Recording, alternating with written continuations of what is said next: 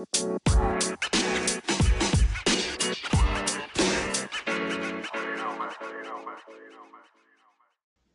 guys, and welcome to Overtly Casual, the podcast brought to you by myself, Dak, and my brother Ty. Yo, Ty, what's up?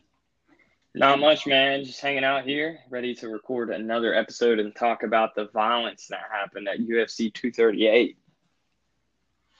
Yeah, man. So I missed literally all of the fights. I saw a couple of the highlights. I think I ended up watching the Cejudo one barely. But I was hanging out. My neighbor had a cookout. We bought the fights, but we didn't actually watch the fights, which was slightly annoying, but still fun at the same time. You need that bro time, you know? Oh, yeah, absolutely. But it sucks that you missed this card. It was one of my favorite cards of all time, probably. I mean, every fight, which is weird to say because I missed the co-main and the main event.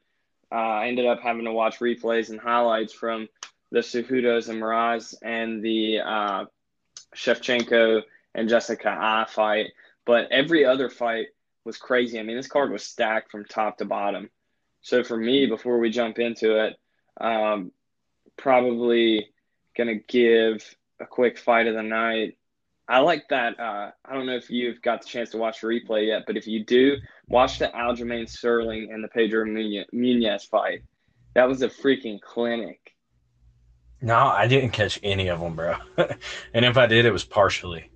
Yeah, Aljamain Sterling looked like, I mean, I don't know. I didn't see this comparison, which surprised me because he was throwing so many spinning elbows and spinning back fists and throwing in that choppy little leg kick that John Jones uses. He looked a lot like John Jones out there. He's using his length really well and being super creative out there. He kind of reminded me of John Jones, but Pedro Munez, I'm telling you, dude, from the beginning of the night to the end, and the people that I was watching the fight with said the same thing. You really, like, every punch that was getting thrown was like a knockout punch, but everyone had a chin. Nobody was going down. I mean, I'm sure that you saw tweets about the Blagoy Ivanov and the Tai Tuivasa fight. I did watch that fight. Yes, I did catch that fight. Violence, dude. Those are two big ass men. They're gonna be in some pain for the next couple of weeks. The dudes that I was watching the fights with, they didn't understand that fucking Tai Tuivasa is a bad motherfucker. Now, I've watched, how do you pronounce his name? Blagoy? His first name? Yeah, Blagoy Ivanov. Yes, they didn't understand that these two guys, you got two badass motherfuckers. Like, and you make your typical bro jokes. And, like, I'm not judging them. We are overtly casual here. On Overtly Casual, but I was trying to get it into their heads that, like, these dudes are not throwing light punches. They're cracking each other, and if they hit you once, like, if they were to hit any of us, we'd be fucking dead if we're lucky, and I did catch that fight. I do think that Blagoy, he earned that decision. Tai Tuivasa just didn't work enough, but that's always a fun fight. I was actually pulling for Tai Tuivasa. I called it down to the minute. I was like, Tuivasa is going to finish him in the second round, first minute. And obviously I was wrong. Yeah, dude, that guy, Tai Tuivasa, he's going to be a star in the heavyweight division. I think for sure, like, they're building him to become like a people's champ, I guess. But, I mean, he's got the skills to back it up, too. He was showing some impressive striking and takedown defense against the cage, like the way that he was rolling off the punches. And I don't know, like, there was really no significant grappling exchanges, which Ivanov apparently is a stud grappling. He has a Sambo background. And DC said that Blagoy caught him last week. And he was alluding to the fact that Blagoy submitted DC and was, like, dominating him on the ground, apparently. So, but they're teammates. Yeah, Blagoy is a tough dude. Tai Tuivasa, so the issue with Blagoy is he comes from the Eastern Bloc. He's one of those dudes that if you see him, you assume that he's from Dagestan. He's not, but you assume he is, right? And so he's hard to market. So as good of a fighter as he is, it's going to be hard for, casual fans to really get into him. But I think he's going to make up for that language barrier, that culture barrier more so than a language barrier, because we've seen guys who barely speak English transcend that. It's more of a culture barrier, right? Tai Tuivasa is someone that he transcends all cultural boundaries, man. That dude, he's got the personality of a featherweight in the body of a heavyweight, coupled with some legit skill. So I think, if he rounds it out, he commits to more exchanges, he's going to be a monster. I don't know, dude. I was surprised by after the fight the massive amount of Bulgarian fans that were there for Blagoy Ivanov. Like when you're listening to the fights, the commentary kind of washes out the crowd noise, but the crowd was going crazy, and the camera was panning around, and John Anik was talking about how many Bulgarian fans were there that week, and it seemed like there was a ton of them there. So I don't know. I mean, maybe there's just a lot of Bulgarians in Chicago, but apparently he has a large fan base, and they are interested in martial arts. So who knows? I mean, really, who knows? I don't really think he's that marketable of a guy, anyways. He doesn't have a ton of personality, or at least he doesn't convince. He kind of reminds you of like Fedor, but yeah, he's tough as they come. But there was a lot of crazy fights on that card, like I said, from top to bottom. But I didn't get started actually until that Aljo fight with Pedro Munez. So I can't really talk too much about anything until after that. But one that I did catch a replay on was Calvin Kattar and Ricardo Lamas. And I've been watching Calvin Kattar for about 2 years now, and I'm probably butchering his name. But that guy, I'm pretty sure he's from Charlotte, North Carolina. And he's got hands. And he knocked Ricardo Lamas out. So I think he's going to be something to contend with in featherweight. Yeah, it's one of the more stacked divisions. I think that, the roster that the UFC has currently, you have 600 exciting fighters, not all of them, but 600 exciting fighters. And it's a deep roster that has a lot of potential. As excited as I am for the actual fighters and the fights to come, I am far less excited for the actual how ESPN and the UFC have handled people purchasing the fights. That was one thing I noticed this weekend is there was a room full of guys who are there was a couple dudes who are legit fight fans who have watched every UFC event for the last decade. More fight fans than than I've been, right? Like they were talking about how they haven't watched a card since it became incredibly difficult to purchase it.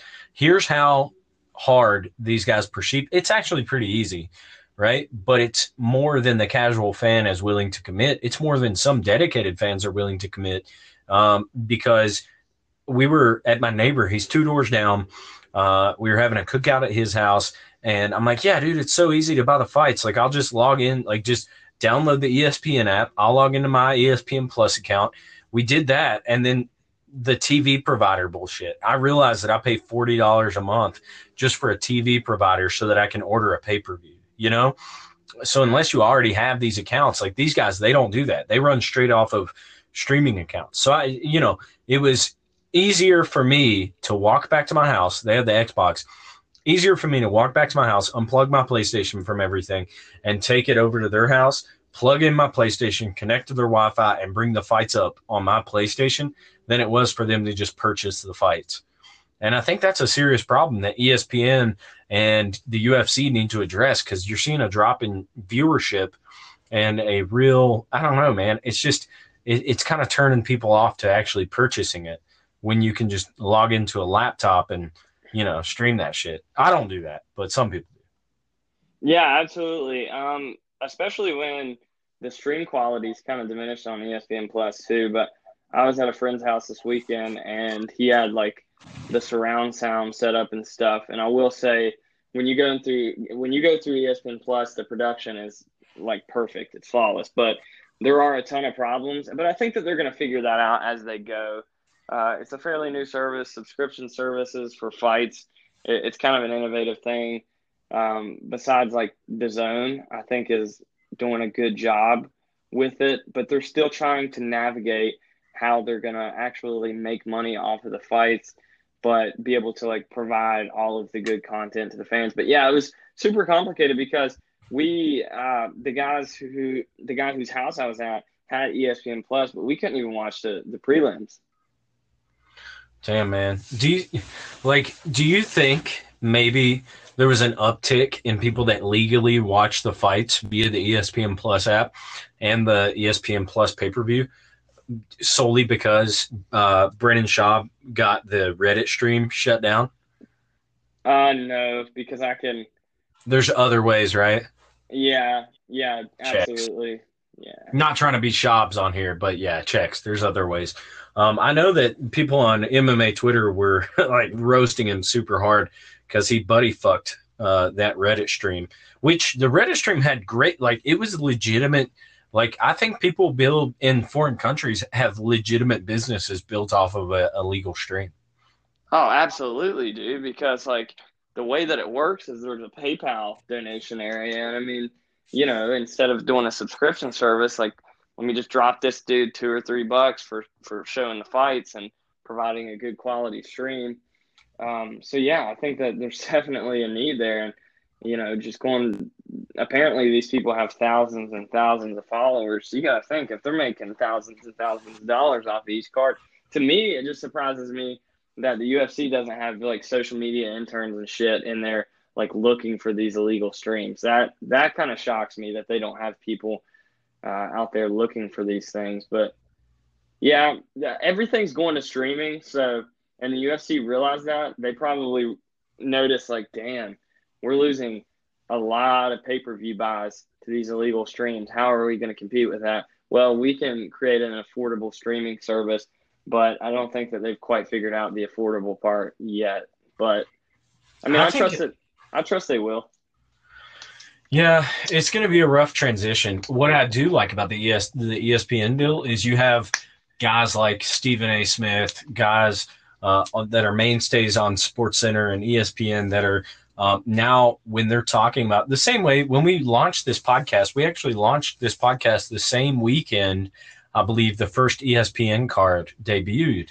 And I'm as excited for the production quality that ESPN brings and the notoriety that ESPN brings today than I was back then. And if they can keep capitalizing on that, keep putting LeBron James next to Stipe Miocic, Daniel Cormier, the here and there Conor McGregor tabloids, like keep putting that shit out there, keep putting these UFC athletes next to athletes like Tom Brady that we've put our trust in over the years that these guys are guys you need to follow.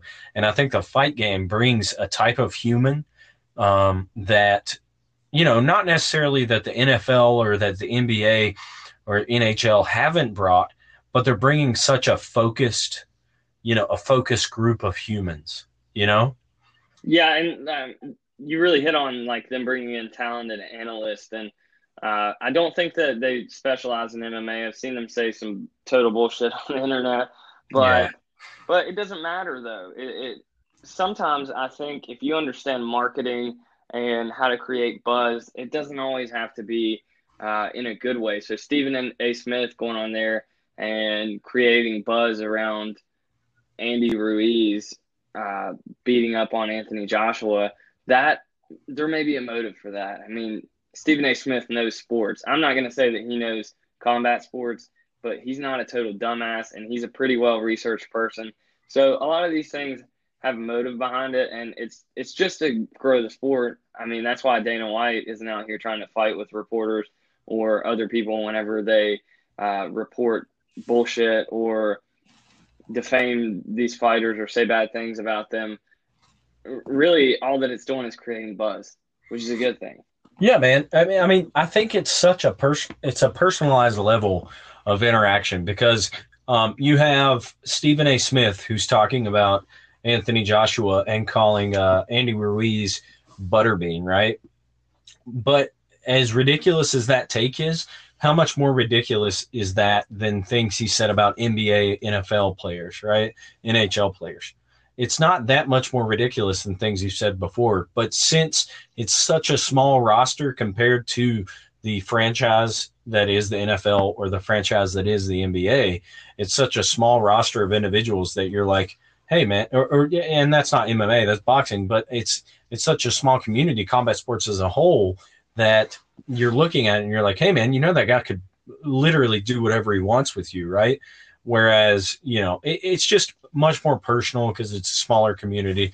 I think overall, while it is probably the worst take in combat sports of the last 2 weeks, it is still healthy for the sport. So I welcome his insane criticism and his character, because that's what sells, man. Stephen A. Smith sells. And if he's talking about combat sports is doing good, Yeah, absolutely. And that's why you don't see the big wigs. Like, Stephen A. Smith is a dork. He needs to get out of combat sports and not talk about it. Dude, there's a motive here. Trust me. ESPN is using this platform to elevate their brand. And their brand has an investment in the UFC. So, building combat sports is building the UFC. So, yeah, if I'm an executive, I want Stephen A. Smith giving those takes so that our, like, the legit fans out there can come out and make intellectual arguments as to why what he said is wrong. Because now you have Anthony, you have the whole spectrum of fan is getting involved. You have casuals that are like, man, that is obviously wrong. And then you have experienced guys who are like, dude, here's why that's wrong, right? And then the casuals are learning from the experienced guys, and the experienced guys are getting new takes from the casuals. And it's just a good thing to have. Like, you need a healthy bit of dudes just talking shit. That shows that your community, that your franchise, that your business is growing. If you have dissenters, that means somebody is willing to dissent, like they're willing to come out and speak against what you're putting out, right? Like, Anthony Joshua is going to have people talking shit either way. And now this multiple title wearing Andy Ruiz is going to have people talking shit either way. I'll tell you right now, Stephen A. Smith wouldn't have given Andy Ruiz the light of day 2 years ago, right? Or a year ago. What's crazy about that is, what people don't understand is these big name journalists, they operate on a very controlled platform. So, Stephen A. Smith may be a combat sports fan. I'm not going to say for sure whether he is or whether he isn't. But ESPN doesn't want him to facilitate a platform that's not profitable for them. So, for example, ESPN is competing with Fox, and if the UFC is affiliated with Fox, they don't want Stephen A. Smith giving any type of publicity to combat sports, in particular the UFC.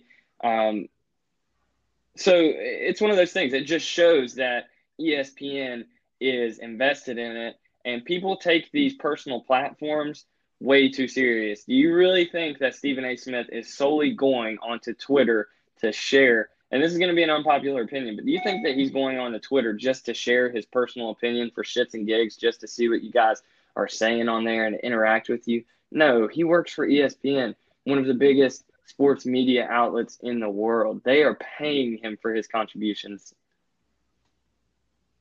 Yeah, man. I'm sure it's coordinated. It takes, a higher level of not necessarily a higher level, but a deeper level of understanding of how this new system works. Because it is new, man. You went from the rudimentary Spike, which was like, it was kind of like the WWE. They marketed it like the WWE, and then you go to Fox, where it's more professional. You don't have the personalities maybe like Stephen A. Smith on Fox, and then you graduate from Fox, which proliferated your platform, and now you're at ESPN, and you got to deal with Stephen A. Smith because you're going to grow, baby. Stephen A. Smith is good for the sport. He is good for combat sports. And really, honestly, he's going to get a bunch of dudes into boxing that weren't into boxing, because guys are going to watch, guys are going to watch that Andy Ruiz, Anthony Joshua fight solely because, even if it's just a replay, solely because Stephen A. Smith talks shit. And then dudes are going to be like, oh, man, this is actually exciting. And then they're going to be on YouTube and they're going to stumble across Wilder versus Brazil. And they're going to be like, who the fuck is this guy? Who is Wilder? And then they're going to stumble upon Wilder versus Fury. They're going to see Wilder in a crazy knockdown, drag-out fight with the crazy Cuban. And they're going to be like, oh, shit, who the fuck is this dude? And then they're going to stumble across BT Sport, Brennan Schaub's podcast, like all, it really gets dudes involved that maybe would not have been involved. Yeah. Like, for example, do you think that Justin Bieber would have? I literally just saw that. Do you think that Justin Bieber would have ever fucking entertained mentioning the Octagon 2 years ago? Dude, that is fucking hilarious. I'm just curious. Okay. Like, did he watch a Scientology documentary and think, dude, fuck Tom Cruise. I'm gonna beat his ass. Guess what? He's short. I can take it. He's like, I can take him. I know how to throw an arm bar. I took that boxing class one time. Fuck Tom Cruise. He's too good looking. He's been in too many action movies. I'm gonna fuck that guy up in the octagon. Dana White, make it happen. He really said, Dana, make it happen. Check this out. And Conor McGregor is in this too. Listen, Okash Mob, you're hearing it here first, okay? Justin Bieber tweeted here recently. He said, I want to challenge Tom Cruise to a fight in the octagon. Tom, if you don't take this fight, you are scared and you will never live it down. Who's willing to put on the fight? At Dana White, ? Like, was he adding Dana White 2 years ago? I don't know if he was, but I know that nobody knew if he was. Now, like, dude, check this out. He's got 100 million followers. 100 million people just saw Justin Bieber challenge Tom Cruise, one of the biggest fucking superstars in all of Hollywood's history, to a fight in the octagon. Do you know what Conor McGregor tweeted to it? Yes. Let me say this. If Tom Cruise is man enough to accept this challenge, McGregor Sports and Entertainment will host this bout. Does Cruise have the sprouts to fight like he does in the movie? Stay tuned to find out. They're picking a fight with this man because he's a fake fighter in fucking film. Why are they fucking with Tom Cruise? Leave him alone. Tom alone. And then he said, I challenge Mark Wahlberg on this very same card. Back when Mark Wahlberg was Marky Mark, I'd have still slapped the ears off him and took my UFC shares back. And wait, what is that? He just actually plugged DAZN, the other streaming service, which is a competitor to the ESPN, the one that keeps signing all these big ass boxers. That's crazy. Yeah, man, he's making his mark. He's to be punny. He's making his mark, dude. He's challenging ESPN. He's challenging the UFC. He's like, what's up? Do you think that's a Golden Boy promotion? You think that'll end up on Golden Boy promotion next to Chuck Liddell versus Tito Ortiz 4? Fuck no, dude. You're crazy. ESPN 100% or DAZN, one of them will buy into his service, dude. McGregor could facilitate some really big fights. Like, if you think about it this way, what if Conor McGregor took Dana White's job? The UFC might actually see some growth just off of that. That would be crazy. So for him to spearhead his own fighting league, which, I mean, I think competing against the UFC is kind of like trying to compete with Walmart. It's like almost hopeless because they have so much market share and different things like that. Unless you have like controversies like Fighter Union or, you know, like ONE FC's competing because they have more fighters' rights and they don't have the big weight cutting issue and stuff like that. But I mean, that shit's crazy. It's just something to think about, you know? All right, dude. Serious question. Who wins in the octagon, Tom Cruise or Justin Bieber? Dude. Fuck. That is actually a tough one because Tom Cruise, throughout his career, certainly, I've got to be positive on this one. He's accumulated some kind of fighting skills. You know he has. He has to. He's a Scientologist. He's a freak. He's paranoid about the world. Yeah, for sure. And he does all that crazy movie shit. So he has some sort of athleticism going on there. He's short. He's low to the ground. Justin Bieber was a child star, so he's all fucked up mentally. I don't know. So he might have like that crazy mentality. That's a tough one. I'd probably have Tom Cruise with a TKO in the third round if it's a 3-round bout. But if it's a 5-round bout, then I have Tom Cruise with flying armbar in the 4th round. What if I told you, dude, that Tom Cruise was an experienced wrestler in high school? Duh. Tom Cruise is gonna dominate him, dude. He's gonna maul his ass. But I have a bias. I was an inexperienced wrestler in high school, so Dude, this guy apparently, I'm reading his teammates, and guys, this is a live development during the recording of this podcast. We had no planned knowledge of this. I'm reading his high school teammates talking about him, and like Tom Cruise actually attributes his acting success to his times as a wrestler in high school. One of his teammates said, "I think wrestling gave him some focus and a way of dealing with his aggression." it says that Tom Cruise was a pinning machine. All right. I don't know if Justin Bieber wants to do that. I mean, I really don't think he wants to do that because Tom Cruise has got some serious aesthetics going on too. I mean, he's a fit guy. He's got some age on him. He's got some salt and pepper, but I'm sure he still gets down with the get down and goes to the gym and shit like that. So Justin Bieber is probably on crack. I don't know, really, honestly. He played a lot of sports though. Tom Cruise did. Damn, dude, this is crazy. Look at this.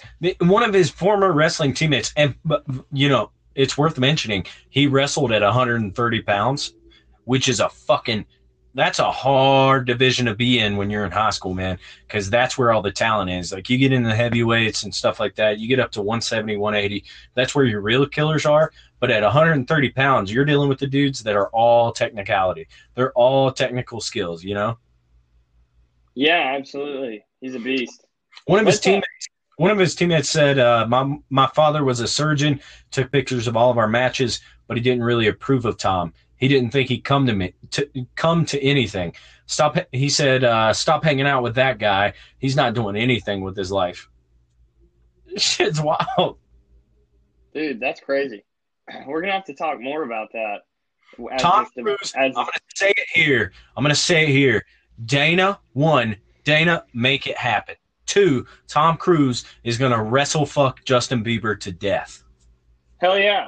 Well, since this has Tom Cruise versus Justin Bieber has quickly taken over as the discussion, fuck Henry Cejudo, the Olympic gold medalist and the bantamweight and flyweight champion. Fuck that guy. I mean, who is he anyways? Tom Cruise is taller than him, only by like 2 inches. But yeah, fuck that guy. Let's talk about Tom Cruise versus Justin Bieber. That has taken the entire time of this podcast, and I love it. And I want it to happen, and that's why I buy the pay-per-view, Dana. It's proof. But listen, Dana, make it happen, and I'll subscribe on I will create different accounts for all of my smart TVs, all of my devices, my cell phone, my iPads, my TV, everything. I will create different subscription services. You will get 7 pay-per-view buys out of me alone. Make it happen, Dana.